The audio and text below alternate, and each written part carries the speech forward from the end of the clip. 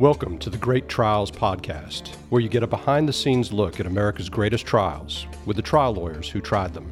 As my wife loves to say, luck favors the prepared. If you want to be a trial lawyer, if you want to go try a good case, you need to outwork the other side. And I think it was Russ Herman who said that 1 second of inspiration in the courtroom does not equal 4 years of perspiration. Please rise. Court is now in session. All right, welcome to the Great Trials Podcast. This is Steve Lowry with Yvonne, Godfrey. Yvonne, it's been some time, so tell everybody how you are. Give us an update of your summer. I'm good. This is like a nightmare question because I can't think of anything cool that I did this summer. I can't think of anything. Nothing's changed. Well, we have so we're doing this show. We've been off for a little bit. If our listeners have been paying attention, which hopefully they have, we've had a lot of classic episodes. And so we have a few announcements to make. And we have a great show today with two great guests who we've had on the show before. And that remains to be seen, really. And they happen to be extremely easy to schedule because they're our law partners. And so we have Jeff Harris and Jed Manton. So we are glad to have them on the show. But the announcement that we want to make sure that everybody's aware of is that we're going to take a break for a little bit. We've been doing this show for a little bit over 3 years, pretty much straight, and put out a lot of shows. We are over. Yvonne, you want to take a guess how many downloads we have? We're doing pretty good. Don't go high though. Go low. Okay. So I can make it sound better. Well, 63. I know like we were close 63. to 63, the number 63. I'm off. I'm going to say 200,000. I mean, that is a good guess because we are at 216,000 downloads. So. You sure that's just not one kid just hitting the button over and over? Like one of your daughters. I have downloaded. Yeah, my daughters. They don't even know I do a podcast. Yeah, that's So what if it is one kid? Then we've inspired one future lawyer, Jeff. I'm proud of that. That's right. That's right. Exactly. But yeah, so we wanted to let everybody know that we're going to take a little break for essentially the rest of the year. We're going to regroup. We have a bunch of trials coming up. So we're going to basically take a break until 2023, and then we will make announcements when we're going to be releasing new episodes. We're probably going to change the format a little bit because we realize as practicing lawyers that doing one episode a week is a bit much. So we're probably going to do one episode every 2 weeks, right, Yvonne? Is that our... Yeah, I think so. And I also meant to tell you that I got some feedback that I wasn't necessarily asking for, but I got some feedback about the podcast. And it was specifically that no one wants to hear the case intros from us, that they want to hear it from the lawyers whose cases they were. Yeah. That's interesting. Well, I was like, anyway, yeah. So there might be some things we tweak. I mean, it's tough because we want it to be easy for our listeners. We want it to be easy for our guests to just jump on and not feel like they have to do homework to be on the show. Right. So that's why we introduce the cases. But to those people who think that it's too much of me and Steve talking in the beginning, we've heard you. Maybe we'll tweak some of that stuff too. We'll certainly have to get their permission because I know that if we bring on guests like our law partner Jeff and then ask them to tell us what the case is about, I don't know what we're going to get. No, I think you need to have an episode where I guest host and then ask you guys everything that you've learned from the Great Trials Podcast. Well, in fact, I don't know. We might do that right now. That is what we're doing today. Wait. And the answer is what? I do want to do one other announcement because we have talked about this on the show a little bit, and I want Raz to come on if he's there and tell everybody. Have you started law school yet? Or are you what's Yes. Yeah, we started orientation last week, so this is our first full week. And how's it going? It's going. Yeah. It's going. I feel pretty good about it. I definitely made a good choice going to Elon because they seem to have a lot of support. So I feel good. But I'm away from the kids during the week. Yeah. My wife and 3 kids, so that's been the hard part. I'm not that's college. Yeah, that's. I mean, I couldn't imagine doing law school with a wife and 3 kids. I mean, that's a lot. So, Raz, do you have any classes that are like full on like Socratic cold call? Do you have any of those yet? Yeah. We're just starting that, but it's right now it's just like an introductory orientation, kind of getting us into the mindset of what it's trying to increase our learning curve, make our learning curve easier. Yeah. So I'm learning about, I'm reading cases now, learning about case law, learning about torts, learning about con law a little bit. So I'm getting into it, and I understand more words. Have you said you guys talk? Have you said really yet? All like, it is words. Have you said I don't think this Socrates guy was that good a teacher. I mean, who came up with this method? So. Not yet, but I still think I made a good decision. So I'm really enjoying it. That's really all law is. It's just words you can charge for. That's right. That's right. That's my new podcast. Words you can charge for. Words you can charge for. Yeah, exactly. Well, inspirational. Well, best of luck to you, Raz. We know you'll do great. We know, we hope everything goes well, and we hope that you keep us updated on how everything's going. I will. I'm sure at some point I'll call you crying. Yeah, exactly. Just know that it's a moment in time. The fact that it hasn't happened already means you're ahead of more people than you think. Yeah. Awesome. Thanks. Well, all right. Let's get to the show. So our idea for this show, Yvonne, was what? What was our idea for this show? What was our idea for this show, Steve? 200,000 downloads, and this is the level of preparation. Right. Yeah, exactly. This right here.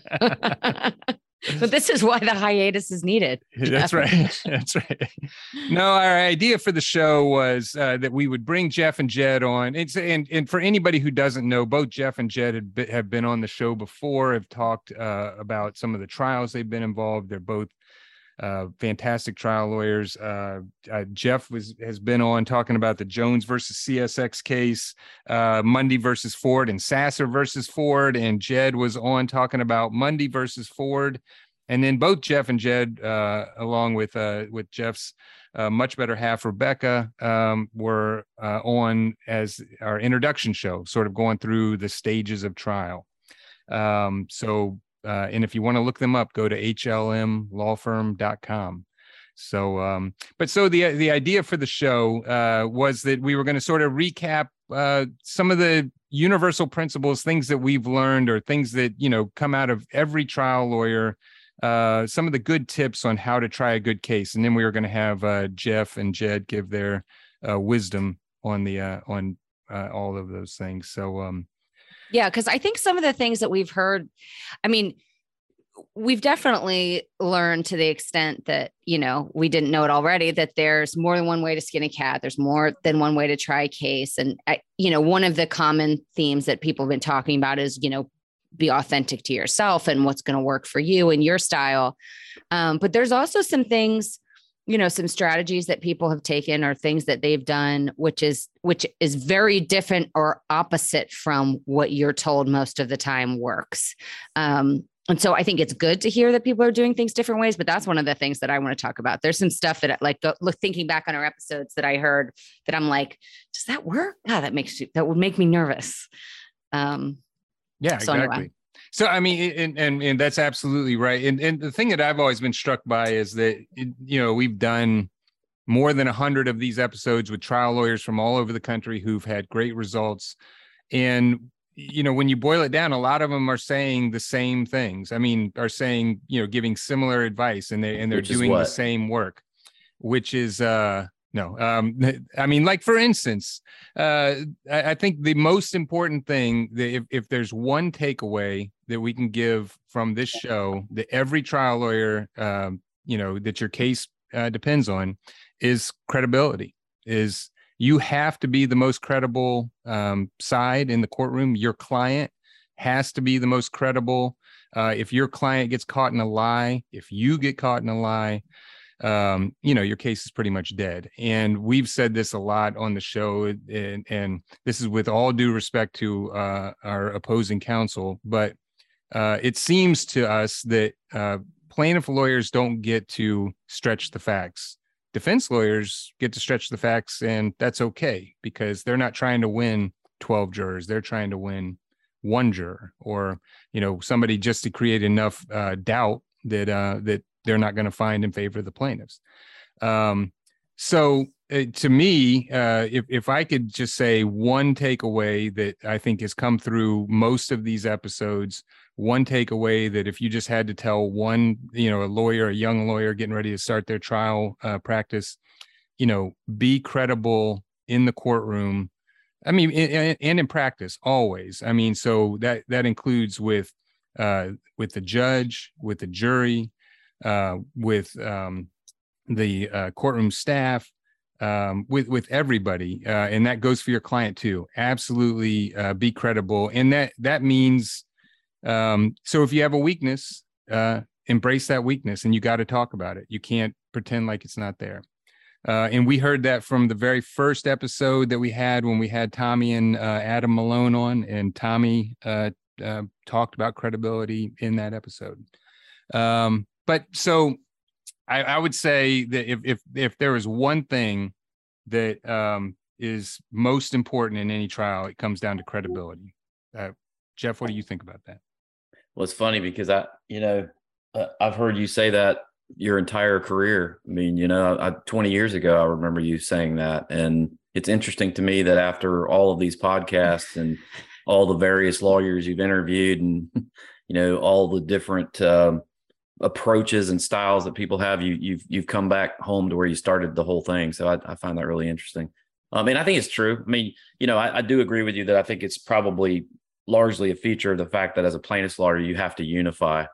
You've got to have a unifying case because you're getting 12 people to do something they're disinclined to do, which is to, let's just face it. I think if you just randomly pick 12 people, they're not going to be inclined to find against someone and award money damages, and that's just something that you've got to unify them, and you have to have a theme that unifies them, and all that is just so heavily predicated on your credibility as a unifier. What are your thoughts on, because I think a lot of times when we're talking about credibility, and especially this context, it's not like we think people are out there to lie or to hide facts. We don't, right? It's sometimes when you don't know the facts of your case well enough, but also it's this principle that you were talking about, Steve, that if you've got, if your case has warts, if you have a problem in your case, ideally you want to be the one that addresses it to the jury first. You want to be honest about it and sort of take it away from the defense.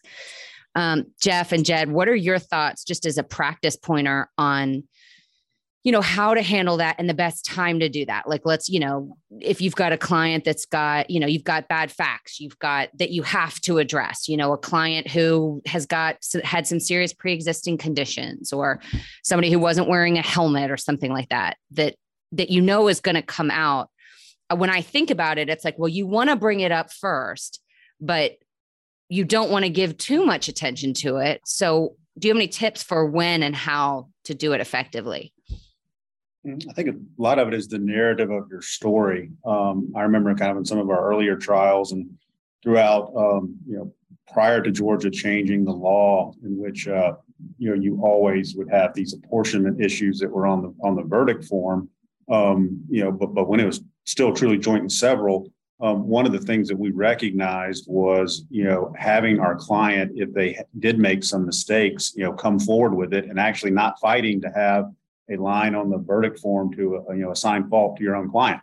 And I think that'd be the first thing. A lot of lawyers are like, well, why would you ever want to do that? But, kind of through our focus groups and through our trials, not every one of our cases was going to be 100% liability. And that happens in a lot of the crash worthiness type cases. So, counseling your client that you're going to ask them, should you have done something differently in this regard? And, we think about, whether you should use an emergency brake in a rollaway accident involving a product defect. And, having a client sit up there and say, look, I'm owning my mistake. And, but, that should have been something that, maybe they had a bad day and not walk, that terrible language. But in that particular one was, she didn't walk away. I mean, she was paralyzed for the rest of her life. And, that certainly wasn't something that, should have happened from her mistake. So just kind of, knowing that, you can admit some, problems with your case or some responsibility that your client needs to make. But as long as you're comparing it, to a greater, harm that was done by the other side, I think you're in good shape. I mean, if you have too many problems, with your case, those are ones that, hopefully you're not taking to the courtroom that you can get an out on. But, with just some of these issues, you just got to kind of own them and deal with them, directly on direct. And now, I think we've had experience too with clients, push back like, well, why would I ever admit I was at fault? And then when you kind of sit down and explain kind of the dynamics of, how that looks compared to, a defendant that is just, refusing to admit anything or take any responsibility, it can work out well. Related to that, Steve, I was thinking of the advice that a couple of our guests had. One of the questions that we always ask is, was your client in the courtroom every day? How did you handle your courtroom? Or, how did you handle your client? Or if it's a client whose testimony was difficult to present, what'd you do with that? And while the majority seemed to have a lot of, clients that were really engaged and were there a lot, and the lawyers wanted them there because they wanted, they were great people, great clients. We did talk to a few people who either weren't going to put their client through it, or they knew their client might have some issues. And so they thought it better not to, to just not have the client in the room the whole time and sort of prepare the jury for that. That's one of those pieces of advice that I heard that made me really nervous, because I think I would get scared that the jury would perceive the case as being, lawyer driven if I don't have a client sitting there next to me. So I'm interested in what you guys think about that, how, about not, if you've got a client that has issues, whether they're physical, or I'm thinking more, issues you're worried about how they're going to come across to the jury, about just not having someone there. So, that actually came up a lot on the podcast, and I was, I'll be honest, I was surprised by the number of lawyers who told us that they chose not to have their client in the courtroom, or just brought them in just to testify, and that was all, because that was certainly not the way we started out practicing. Like when we were younger and trying cases, I would have, and not had the client there. I think one thing that we have to remember is we always think as lawyers that that's going to look really weird that we don't have our client in the courtroom. But what we forget is that a jury, they have no idea what a trial is going to look like. What a normal trial looks like. That's right. So if we don't act like anything's out of the norm, they're not going to think anything's out of the norm. Mm-hmm. So I've really come around on that, and I would love to hear what Jeff and Jed think about, and I think it's just specific to each case and how your client is, whether or not you're going to have them in the courtroom every day. And I've certainly done it both ways in the past with mixed success both ways. There was one case where we didn't have our clients in the courtroom, and I don't want to say that's why we lost the case, but we did lose that case. Jed, that was one that Jed and I tried, and that was because we had some clients who, for the venue we're in, didn't look like they look like they might scare some of the jurors, if I'm completely honest. But Jeff, what's your thoughts on whether or not you have bring the client to the courtroom every day, or have them in the courtroom, or just have them there for certain parts, or just put them on the stand? What's your thoughts on? I think it's two interrelated concepts. And the first is that most of the time in the cases that we handle, if it's a product case, or if it's a premises case or something like that, you want the case to be about the defendant's conduct, and you want the focus to be on the defendant's conduct, and you want the jury thinking about the defendant's conduct. And if you have the client there, or if you make the case too much about your client, then you run into this whole tendency that people have this, and me, I've been fixated on jury heuristics for the last couple of years, but this tendency that people have, called attribution, where they're gonna attribute things to your client that they wouldn't attribute to themselves, that are oftentimes negative. And I had a focus group the other day, and I was struck by it. Literally they were blaming the client for things that absolutely the client didn't do wrong, but they were like, well, I would have never done that. And so you run into, if you make the case about your client, if it's too much focused on the client, if the client's in the courtroom and is the center of attention, then you run into this natural tendency to attribute negative things to the client. That's just the way that people sometimes see the world. So, I think again, it's, it's very case specific. I mean, there's some clients that are so amazing, you want as much focus as possible on them. But in a lot of cases, the focus should be on the defendant and not the client. So it makes sense to me why people would say, well, I mean, not to be overly cynical about it, but I mean, really the client is the vehicle by which you bring the defendant's misconduct to court to be judged.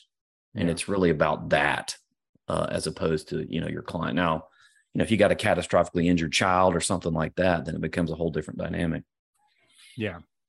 Yeah, I do think somebody else talked about, when they did have a really good client. I wish I could remember who it was, Steve, but they actually wanted, they wanted the jury waiting for that moment. They wanted so much sort of suspense and attention on that moment of their client testifying, right, that was part of what was behind their decision to otherwise not have the client there at all. Right. And I think they get, like with a catastrophically injured client, I mean, we've had cases where we brought them in for voir dire, and then we brought them in for their testimony, and then they were there for closing or something like that. Because it builds a sense of excitement. And I think people get desensitized if it's a 3-week trial and they're staring at the client the whole time, and they get desensitized to the significance of the injury. So it makes a lot of sense to me that good lawyers really think through that and don't have the knee-jerk reaction that, well, I got to have my client there. I mean, to me, it's just like any other tactical decision you make at trial. Yvonne, that the practice of law since the pandemic has started has completely changed. Completely changed. A lot more pajamas involved for me. Yes. A lot more working from the computer. Yes. And only getting dressed from the waist up.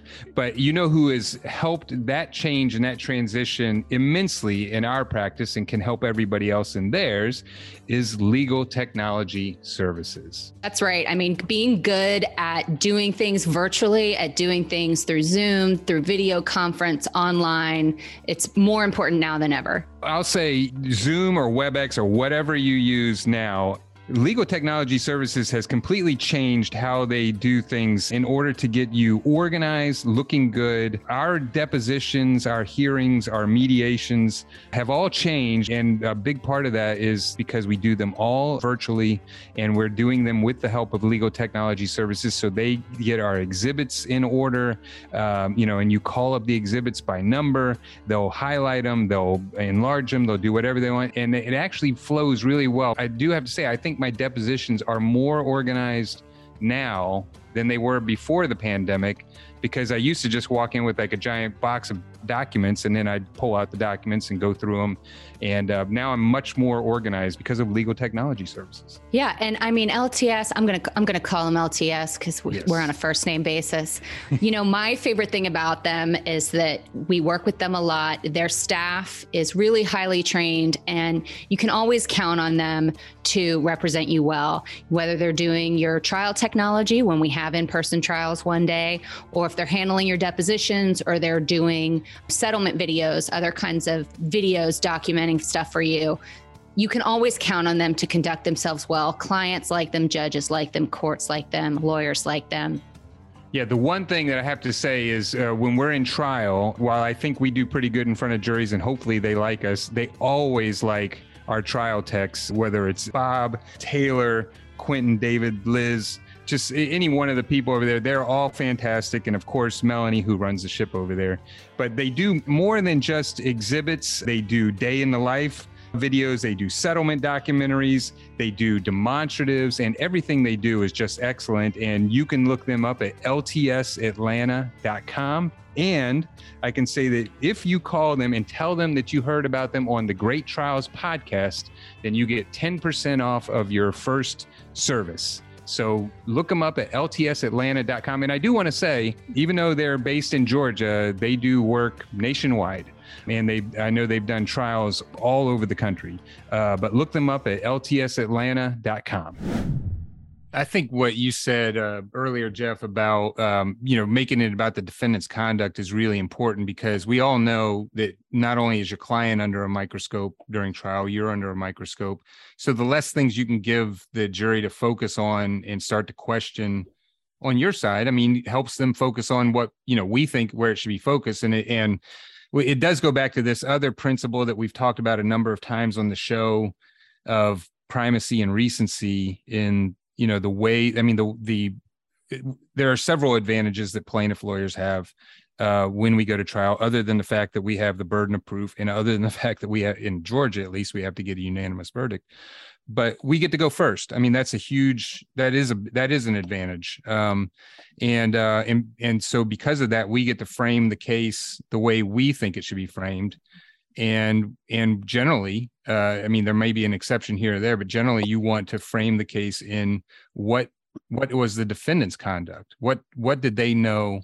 When did they know it? What did they do about it? And then what is the consequence of what they did or didn't do? And that's how you want to frame the case. And so I can definitely see, having your client there all the time could be a distraction to that. And we've had exceptions to that. I mean, I'll say, so when I tried the case I've never talked about on the show, but the Jenkins case down in Bainbridge, I mean, my clients in that case were so good. I mean, having Joel Jenkins there, every day there in front of the jury was just a bonus, because both he and his wife were such powerful witnesses, and having him there, seeing the kind of pain he was in, seeing his discomfort, I think really brought home how bad his injuries were.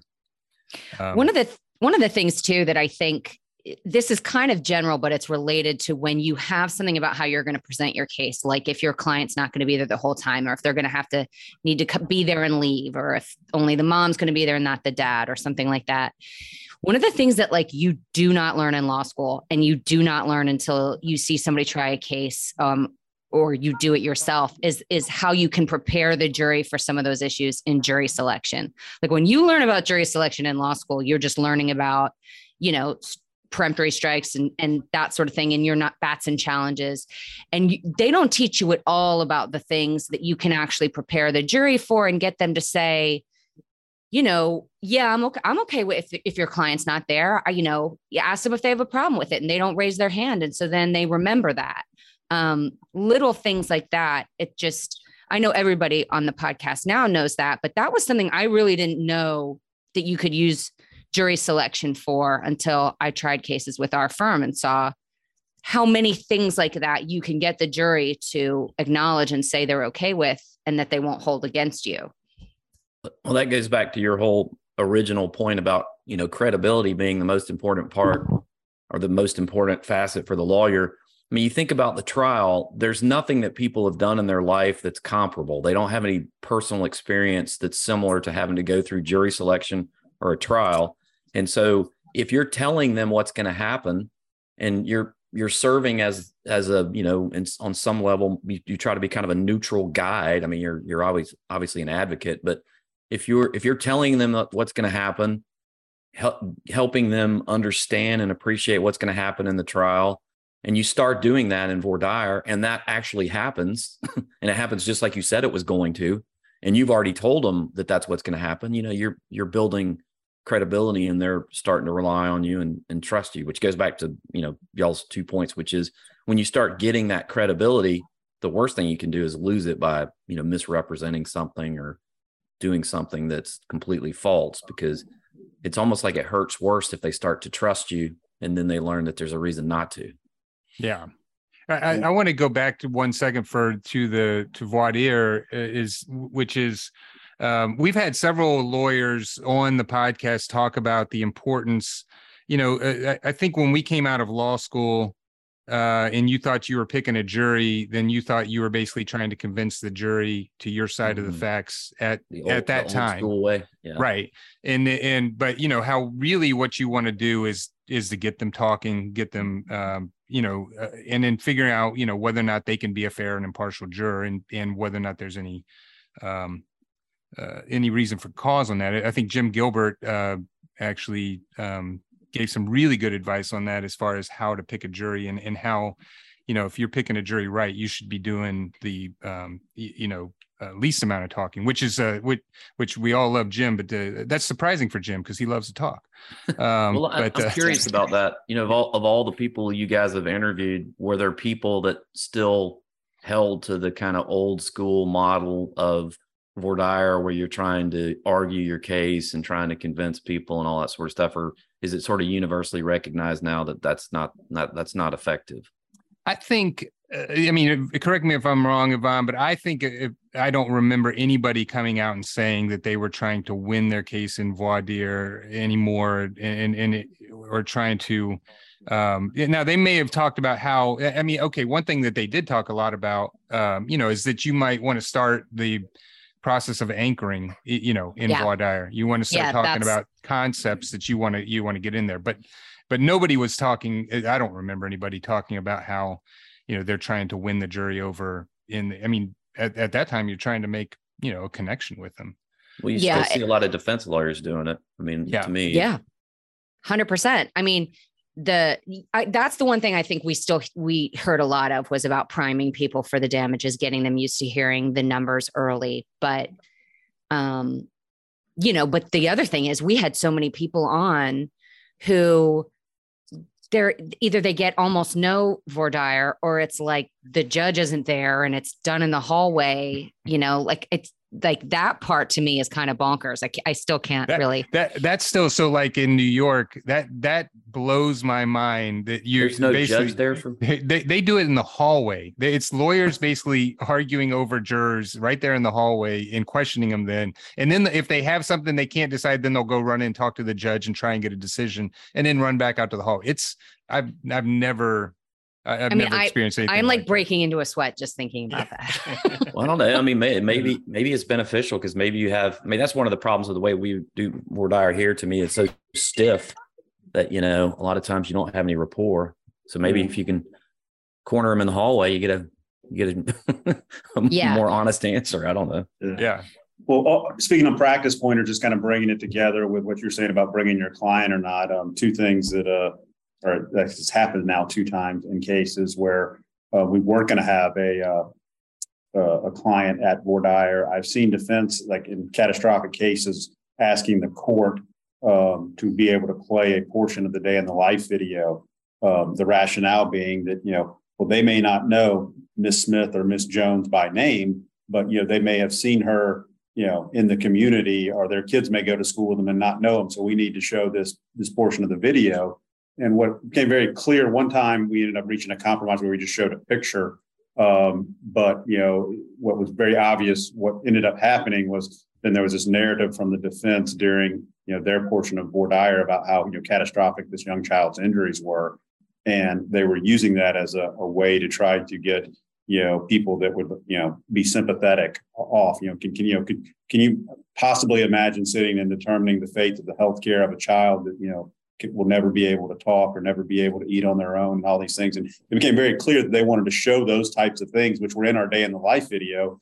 And it did cause several, jurors to self-detonate and, end up being, dismissed for cause. And I thought it was pretty effective, to be honest, by the defense in that way. It's fair. I mean, frankly, it's fair game to me. If you show a picture of a catastrophic client and somebody burst into tears, right. I mean, as much as I want that juror on my jury, I mean, if I'm being intellectually honest, I think it's probably a fair approach for the defense.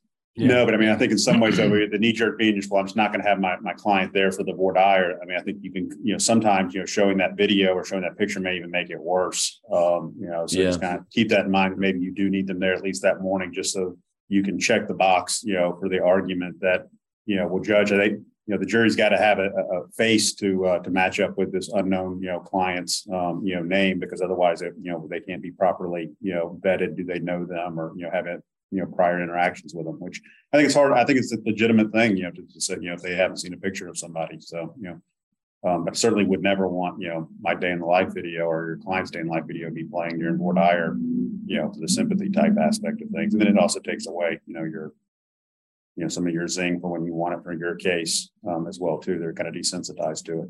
But. Let's move on. Let's move on to another phase, or our whole episode's going to be about the first half day of trial. Yeah, that's right. That's right. I think we've actually covered a lot of, several areas that with that discussion. What I'll move it to a section that I really like. To me, it's one of the most engaging and fun parts of trial, and that is lunch. Yes, the lunch. That's right. You don't eat. First of all, you don't eat lunch. I was going to say, yeah, so. lunch is like, jamming a sandwich down your throat while you're trying to prepare. But no, is the creativity side of it, like, coming up with the story or the demonstratives, like how you're going to, what you're going to put together there. And we've had some fantastic people on the show talk about the work they did on demonstratives. And I'll just give a few examples. But like, for instance, I remember Karen Kohler, who tried the duck boat case out in Seattle or out in Washington. And I think it was like $120 million verdict. But she did her entire opening wearing a captain's hat and a duck whistle. And she was basically telling the story from the standpoint of the captain and what the captain was doing of the boat and obviously what he didn't do right and what he did wrong. But I just thought that was really interesting. And then I also think about Chris Stewart when he tried the rape case down in South Georgia, where they had given a key card, a motel key card out to somebody who wasn't staying in that room, and then that person used the card to go in and rape and molest a woman. And so he had gotten a whole bunch of these key cards, and and his closing argument was just basically talking about how they just give these key cards out to everybody, and he's just like throwing these key cards around the room, and so that by the time that he's done with his closing, like the floor is just covered with key cards. But and then of course my favorite my favorite story of all is from your case, Jeff, the case where when Andy Scherfius was cross-examining the biomechanic in the Sasser versus Ford case, and at least the biomechanic was testifying that it was a 45-pound seat wouldn't cause a spinal cord injury to a 6-year-old girl, in this crash. And so Andy sneaks into the courtroom, his 45-pound weight, holds it over his head, asks the biomechanic to come down in front of the jury so that he can drop it on his back and see if it's going to hurt his back, since the biomechanic didn't think it was going to hurt. So things like that. I love demonstratives. I love creativity. What I'd love to hear your guys' thoughts on that and how you can use that at trial. But there's so many good stories on how a lawyer can be creative. And to me, that's one of the fun parts of trial, is like how you're going to put it together. Yeah, I mean, let's just face it. The way that the evidence comes in is pretty boring. And, if you can do something to distill evidence, or especially on cross, which was what was so effective about what Andy did in that case, is, this biomechanic drones on for hours about force vectors and all this other stuff. But the crux of his point was, there's not enough force in 20 or 45 pounds of weight to break somebody's back. And to distill the cross down to one demonstration that effectively is what makes being a really good trial lawyer. I mean, that to me, that's what defines a great trial lawyer. So I love that stuff too. I'm curious, like, did y'all talk much about, visual demonstratives? Because that's something that also seems to be evolving a lot in terms of, how people are using boards and what they're doing and all that. What seemed to be the trend on kind of new techniques for demonstratives like that? Well, I mean, the one thing I can say is that I think one theme that runs through all of the lawyers who they're all incredibly creative and try and come up with new ways to try cases and new ways to demonstrate. So they're all always thinking about demonstratives. One thing that I thought, as far as like, animations, videos, the case that I got ready to try earlier this year, where we wanted to show how bad our client's knee was crushed. I used a firm that I found through the podcast after talking to one of the lawyers who had used this animation company. And then of course Yvonne, do you remember, I think it was Jay Vaughn and Ronald Johnson talked about how they were able to get their boards. First of all, they used a graphic designer and not a company. And this is no slight on any of the trial graphic companies, but they didn't go the traditional route of hiring a trial graphic company. They just got a graphic designer.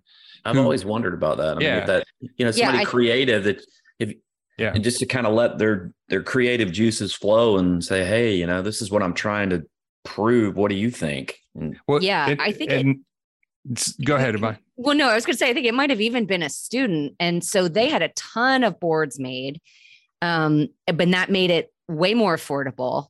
And were they the ones, Steve, that had the idea of, they had like little cutouts made of like people's Yes. witnesses' faces for like who said what. Yeah. And so they would just put that on So the boards. They had taken from the depositions the face of the witness, and then they made them into magnets, and then they could just move them around the boards and be like, you remember when this guy said this, and they'd put his magnet face up there. It was so smart. And that to me surprised me more that we did see a lot of cool animations. We saw a lot of cool PowerPoints. But I think what we heard the most from a lot of people is similar to, I think, how we feel at our firm when we're trying a case, which is you still have to have some really good physical boards. And everybody's favorite thing to do still seems to be using the defense's boards or demonstratives. That's always fun. Yeah, there's nothing more fun than using their demonstratives. So yeah. But there was a lot of preference out there for a flip chart or just having a ton of boards. Well, what I honestly like, and I think a lot of lawyers is like a combination of everything. Like that way you can sort of use a flip chart when you want to use the flip chart, and then or use it or pull out the board when you got the board, or you have a PowerPoint. It maybe not a structured PowerPoint, although some people use that very effectively, but just where you can pull up exhibits. But I've always enjoyed just having sort of like a mix of all of those things, and then kind of going back and forth. And I think it helps keep the jury engaged into, into what's going on. And then I should mention, even though only his daughter was a guest on the show, Rachel Lanier, but I did see Mark Lanier talk one time about how he likes to go to like toy stores right before trial. And he has like a bag. He'll have like a plastic bin of like toys underneath his desk at trial, and then he'll just start pulling them out for different points he wants to make with different witnesses. And so it becomes like this thing at trial where the jury just wants to see what he's going to pull out next. And I think it's a great idea. So Yvonne, the internet is getting more and more crowded, especially ever since the pandemic, and it's getting harder and harder to get noticed online. And you can have all the great verdicts in the world, but if nobody knows about them, then they're not going to come and hire your law firm. So you need to find a company like Digital Law Marketing. That's right. It turns out that what you put on the internet is no good if people can't find it. And Steve, we've talked about this, but now that I finally know what SEO is, which is search engine optimization, it's really important that your firm's site is maximizing the hits that it's going to get. And something that Digital Law Marketing is doing that's really cool right now is they're offering free SEO audits for law firm campaigns. So that's something our listeners should take advantage of. Yeah, because it's hard to get around the internet and know how to make yourself visible without having somebody help you. And they are the experts in this. And not only will they help you design your website if you need to, they'll do your content marketing, they'll do your search engine optimization, as Yvonne just said, they'll do your pay-per-click marketing, social media marketing, and they also will offer full management on Google's new local service ads, which we just learned about and are trying to get into, but it's another way that you can put yourself out there and get people to know who you are.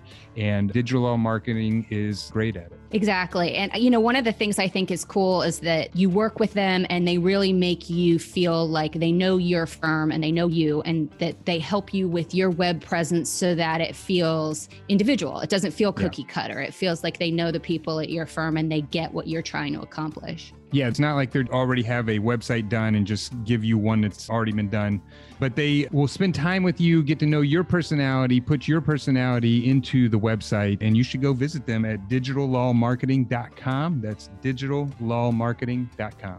Tell them we sent you.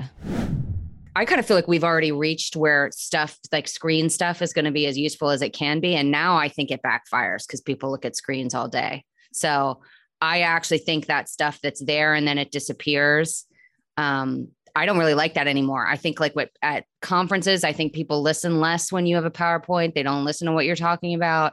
Yeah, I agree. I just feel like there's too many screens now in people's faces all the time. They see that stuff and it disappears from their brains. Yeah, the PowerPoint filled with a bunch of words, I think, has really gotten to be pretty ineffective. Which you do, which is funny whenever you go to trial and you see a defense lawyer, because generally that's who will do it. You see them pull up and they'll just have a bunch of words on there. And I'm like, are they really 37 bullet points? Yeah, exactly. Yeah. I mean, and I get why it's important, but like the next time you go to a conference, I just did this at a conference I went to. I looked around and the speakers who had PowerPoints, everybody was looking at the PowerPoints instead of the speaker. And I think they weren't listening as much to the speaker. And, I guess that's fine, but I don't think they're really remembering what's on the PowerPoint for the most part either. So what about damages? What's the trend? What's y'all's takeaway on lessons learned about damages? So the things that I remember, I mean, there's a number of lawyers who talked about it. I specifically remember, I think it was Jeffrey Kroll out of Chicago, who talked about just how much anchoring they did with, his client. His case, he was actually on the show twice, I think. But one of his cases was where a young woman was waiting at the airport underneath like one of these shelters so that if it snows or rains, and a gust of wind came up and it basically blew the shelter over on top of her and paralyzed her. But he really talked a lot about the concept of anchoring, of just, letting the jury know, either, how much you think the case is worth right from the beginning, or at least a range, and then kind of weaving that in all the way through voir dire, opening, direct, closing, so that by the time it really does make sense, because I'll never forget one case I tried when I was a brand new lawyer, and I was in a very conservative venue, but it was a tough case, and I felt like it was going really good the whole time until in closing I told the jury how much what I viewed the value of the case was, and that was the first time I had told them that, and I could literally just see them shut down in front of me, and so I learned in that case a very hard lesson. Like I'm never going to save my what my ask is going to be till the very end. I'll at least give a range.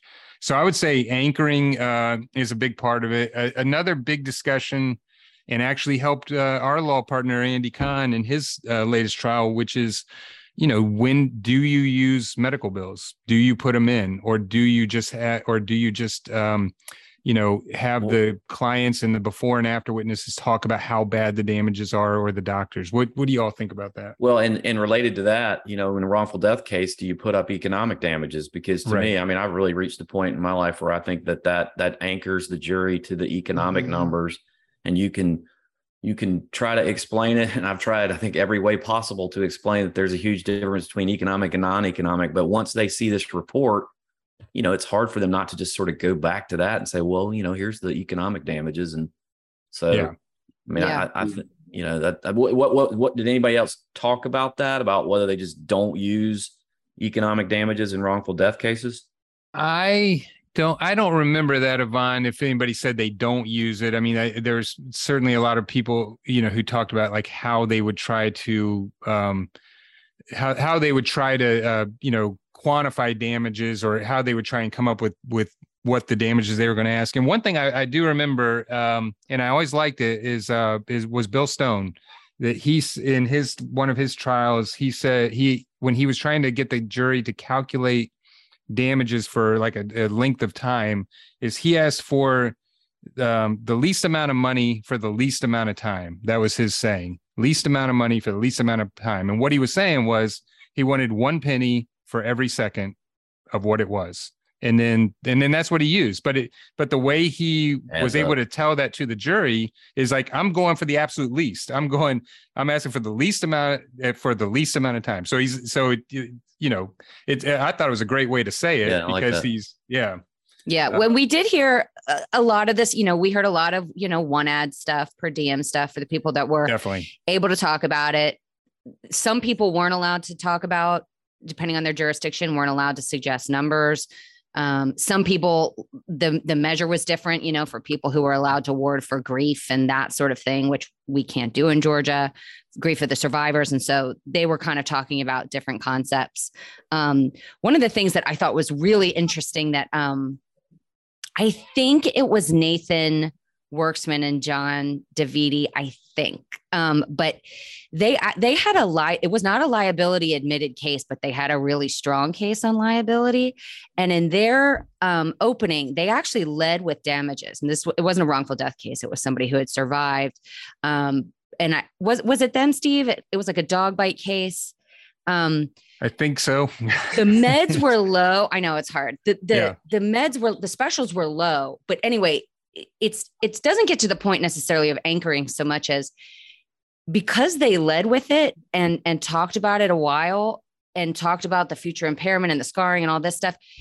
I feel like as a juror, they were like, well, we have to award something. It's just a matter of what, even though it was not a liability admitted case, they hit liability second in the opening. And I just thought it was really interesting. Obviously it has to be like I think only a specific case that works in, but we read a lot of transcripts, and reading that transcript, it just felt totally different and fresh. It was interesting. Yeah. Anyway.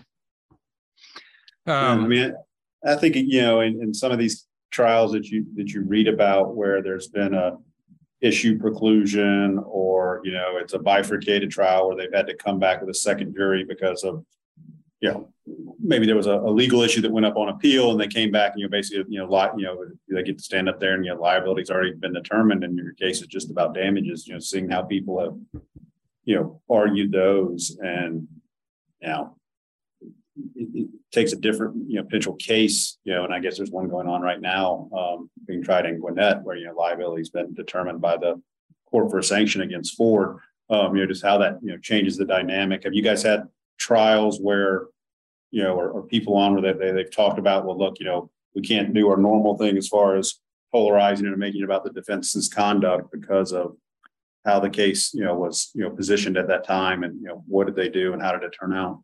I guess it's on the podcast, it turned out pretty well, but, Yeah. Actually, you say that. I will say that we did have a couple of people come in and talk about cases where it didn't go as well as they thought it. But yes. But so, Jed, are you asking about where there's like liabilities admitted and it's just a damages only case, and essentially the defense is doing that as a tactic to try and keep the damages down? Yeah, but we all hear about it's easy to think of, an admitted liability case in like the motor vehicle context, but, in particular where, I think a juror is going to be skeptical of an admitted liability if it's, a tire defect or, a medical malpractice. I think they're going to, innately get that something's gone on before while the other side, is not being allowed to put up a defense, and just how, that changing of the fact, has, impacted how people tried the case or how they, saw their damages. I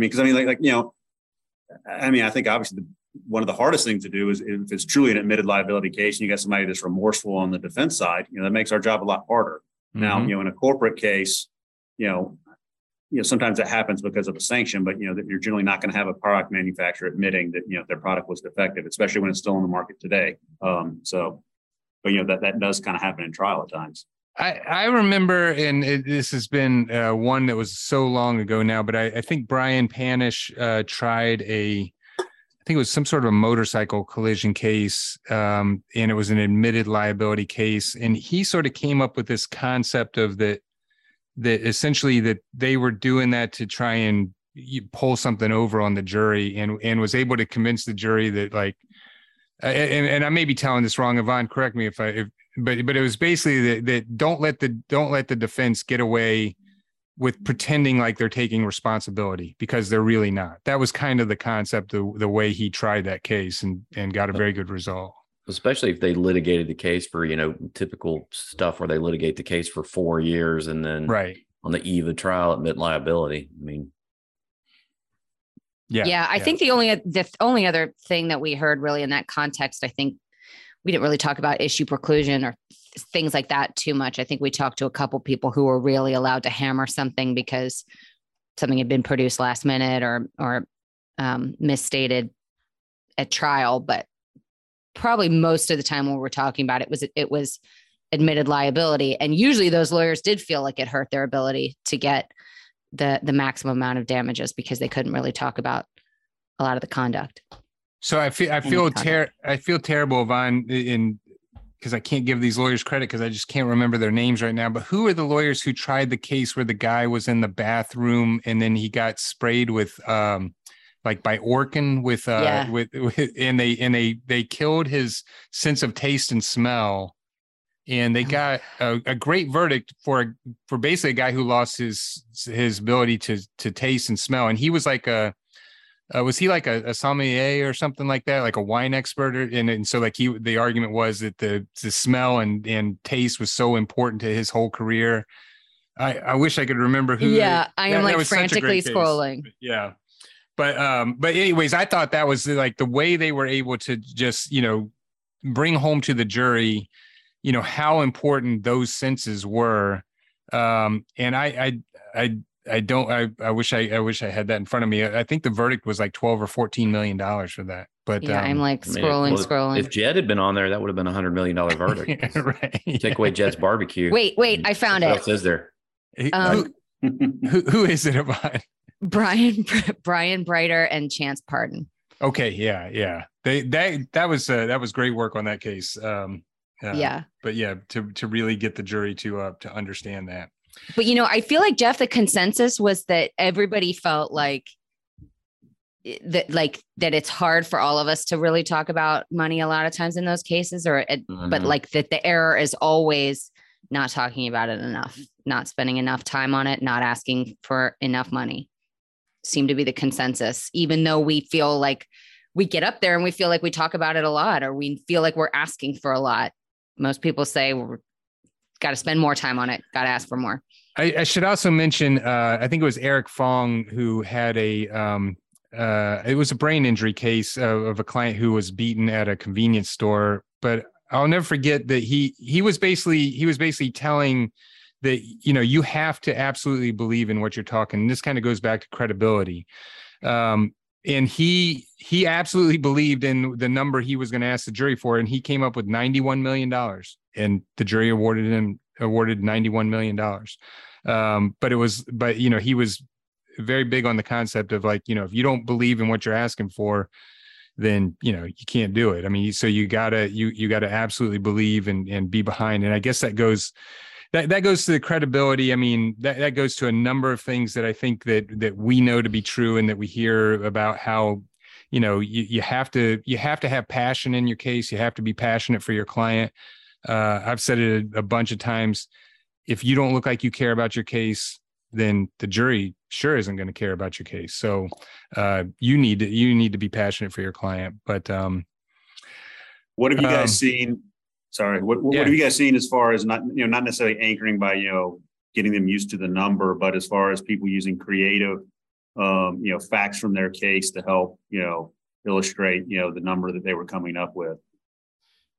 Well, in other words, trying to pull a financial value from something else that came up in trial that might be unrelated, or only loosely related to the damages, and saying, look, this is how we're going to calculate non-economic value or time value. Yeah, I mean, Bill Stone's example is one of how he did that, and then as Yvonne said, that it's an oldie but a goodie. But the wanted ad in the newspaper, it's the reason why I think a lot of lawyers use it is because it works. I mean, it's very powerful. It's a little sensitive for Jed and I, because that case where we did something similar down in Columbus, and and the jury awards us 1 year, and they don't understand they're supposed to multiply it times, the life expectancy of the decedent. So we got 1 year of benefits from the one ad. But if you read the ad closely, right, exactly. A lifetime. This is a lifetime job. This isn't just a temp job. It's not Christmas work. But yeah, that's why those per diem things scare me to death, because if it gets too complicated, then I'm trying. I mean, we heard so many different ways to present damages, and how lawyers and not all of them worked. I mean, we heard some that did and some that didn't. But why don't you have a season called Bad Trials podcast? Exactly. Come in and talk about losses. Because strangely enough, it's hard. As hard as it might be to get lawyers to talk about their victories, it's even harder to get them to talk about their losses. I know. Well, also the marketing of that's probably a little tough. Right. It's like, hey, we're going to call this Loserville. Loser Trials podcast. Even though that's when you learn. That's when you learn when you mess stuff up. So true. I know, but man, does it have to hurt so much to learn that way? You don't have to tell me. My first ever trial, I was crying in the DeKalb County State Court bathroom on the first day. You mean before anything had happened? Is that because you've blown all those depot designations? Is that what you're talking about? One, but it was the first witness. I don't think we're supposed to turn this into a firm meeting. Sorry. All right. So Yvonne, what were some of the others? I mean, we sort of came up with a list of things that sort of ran as themes throughout there. I mean, of course, as my wife loves to say, luck favors the prepared. If you want to be a trial lawyer, if you want to go try a good case, you need to outwork the other side. And I think it was Russ Herman who said that 1 second of inspiration in the courtroom does not equal 4 years of perspiration. So don't think you're just going to come in there and just come up with something and pull it out of your backside. Yeah. Here's one that resonated with me personally that I really have to work on. And Jeff and I were talking about this in a different context about, when you're in a conversation with somebody, do you listen or do you wait for your turn to talk? I typically wait for my turn to talk. I think anybody who listens to the podcast knows that. Hence the podcast. Right. But one of the common themes that you noted that we talked about was the importance of really listening closely, not just to your witness, but like I am very guilty of when I'm doing all the things that I can on my trial team and it's the defense closing, I'm listening, or defense opening, whatever. I'm listening, but I'm doing other things too, right? I'm thinking, is the witness in the hallway? Are we going to start today? Are we going to start tomorrow? I'm checking the video for the millionth time because I messed it up that one time and ended up crying in the bathroom of the courthouse. I'm doing all those things, right? But Jeff, it's making me think of how many times have we had people on our team cry at trial because we started. That was I think that was the only time. Well, no, we had one tech who I don't think ever worked any trials again after they worked with us. Right. Well, anyway, what I was going to say is we heard from more than one person that what they like to do is listen very closely to what defense says they're going to show in opening, and then absolutely blast them for each one of those things that they don't end up doing. Yeah.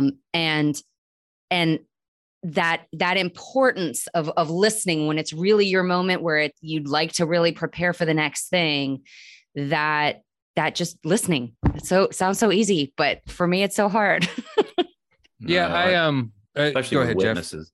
Jeff. Yeah. No, I mean, I totally agree with you. And like with witnesses, I really try to listen carefully because there's so many little words that people will say, like when someone says, well, do you remember this? Well, not at this time. These little equivocation words that give you an opening that the witness might not be being credible. But, most of that stuff, you're thinking about your next question, you're going to miss a lot of those little nuances. Yeah, to me, it's so important. I mean, and we've heard people talk about it. I mean, whether you're in voir dire, whether you're in opening or with a witness. I mean, that's one thing that I think that most trial lawyers who are successful do well. I feel like we do well, which is that we don't get so trapped in our directs or cross exams, on what we want to do that we can't change with what. What the witness is saying and go down some new avenue. I'm sorry, I wasn't listening. What did you say? Yeah, exactly. But the last podcast, okay? Jokes. Yeah, exactly. It is not the last podcast. It's the whatever. It's a break. It's a break. Did you air quote hiatus? Yeah, exactly. But I will say back to the opening. Yeah, I always try to make it a habit to write down or to get a transcript of every single thing the defense says, because to me, it all goes back to the credibility thing, which is not only are we wanting to be the most credible people in the courtroom, but if the defense, exaggerates something, if they make a mistake, if they don't tell the facts right, well, then, yeah, I want to make sure I bring that up to the jury, because that undermines their credibility. And so it to me, it all comes back to the credibility battle in the courtroom and which side is more credible. Yeah, I have a question. I had to speak on this topic the other day, and it is something I've been thinking about. But, if you have to pick an expert witness, what's the most effective expert witness? Is it someone who may not have the best qualifications or credentials, who's likable, who can communicate? Or do you always go with the stacked, Harvard educated, huge CV? Was there any discussion in the podcast talking about, experts and how, because I think about that a lot in my trial, looking back on things, we may have picked experts because they were stacked and they weren't great communicators. And if I had it to do over again, I think I'd pick somebody who wasn't quite as qualified, but who the jury just liked. You mean who is equally qualified, but just happens to be better at telling the story? We talked about experts. Not quite as qualified. But what's interesting, Steve, is we didn't talk about experts, retained experts very much. And I think that's I think part of that is because what we talked way more about if it came to expert testimony was when people were lucky enough to have a good treater who was engaged with the patient. Like I feel like we rarely heard anybody who, we heard people who talk nicely about their experts, but not that it was the linchpin of the case. No, right? I don't. I mean, we know this. I mean, maybe we haven't said this before. I rarely think experts are the linchpin of the case. I mean, now every once in a while there are experts who are really good or conversely really bad.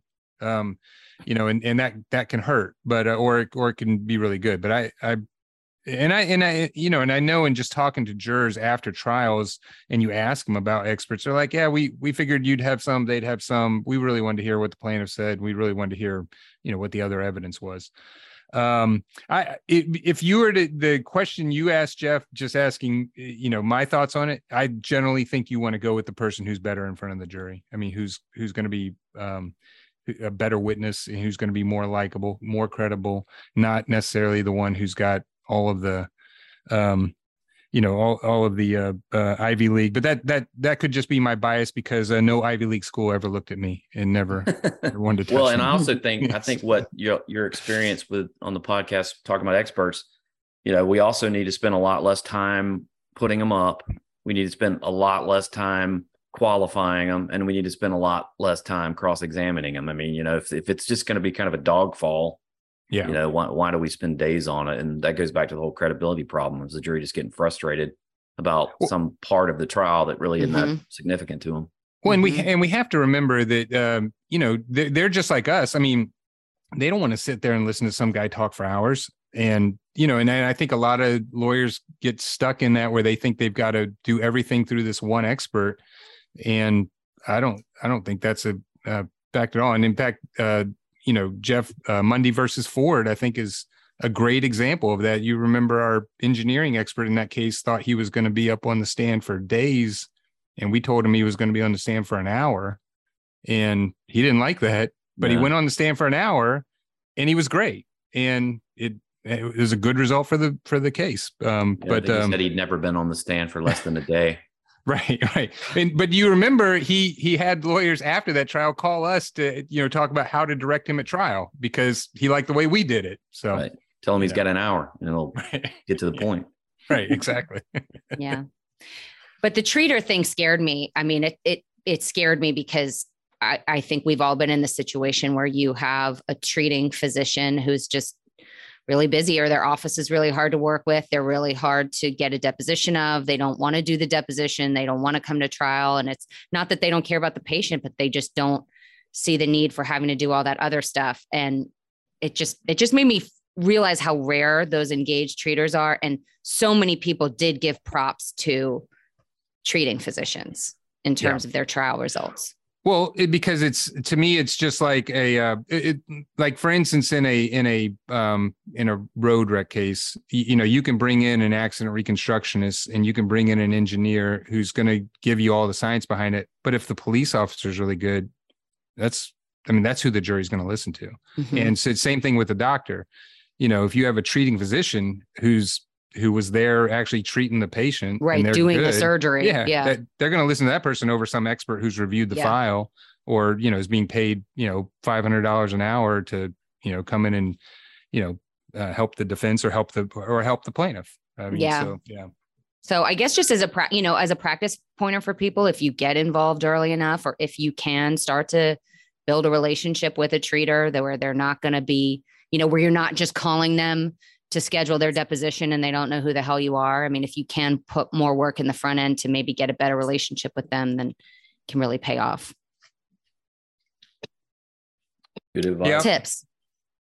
So, I think we've hit a lot. I think we should end what we've been talking about on another thing. And Yvonne, if you can remember specific facts from our podcast, but one thing I think that as trial lawyers, we need to remember is that, because what we do is hard, and when you're in trial, you're not getting any sleep, you're not eating well, you don't feel that great.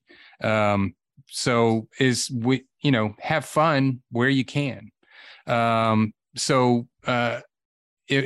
much as we can encourage lawyers, do your job, but have fun with it. And that means, like, in front of a jury, if you make a mistake, make a joke about it. But I want to talk a little bit about our firm, which is something that we do to have fun, which is where we usually try to come up with a word during trial and then try and work it into the case somehow. Like duodenal bulb. Like duodenal bulb is one. Yes. Yeah. Very, very difficult. Right. Exactly. So, or Jed, like football bat. I remember you working that into a trial one time. That's easy. Come on. Yeah. Well, I'll tell you one. Describing our client's spine according to the defense.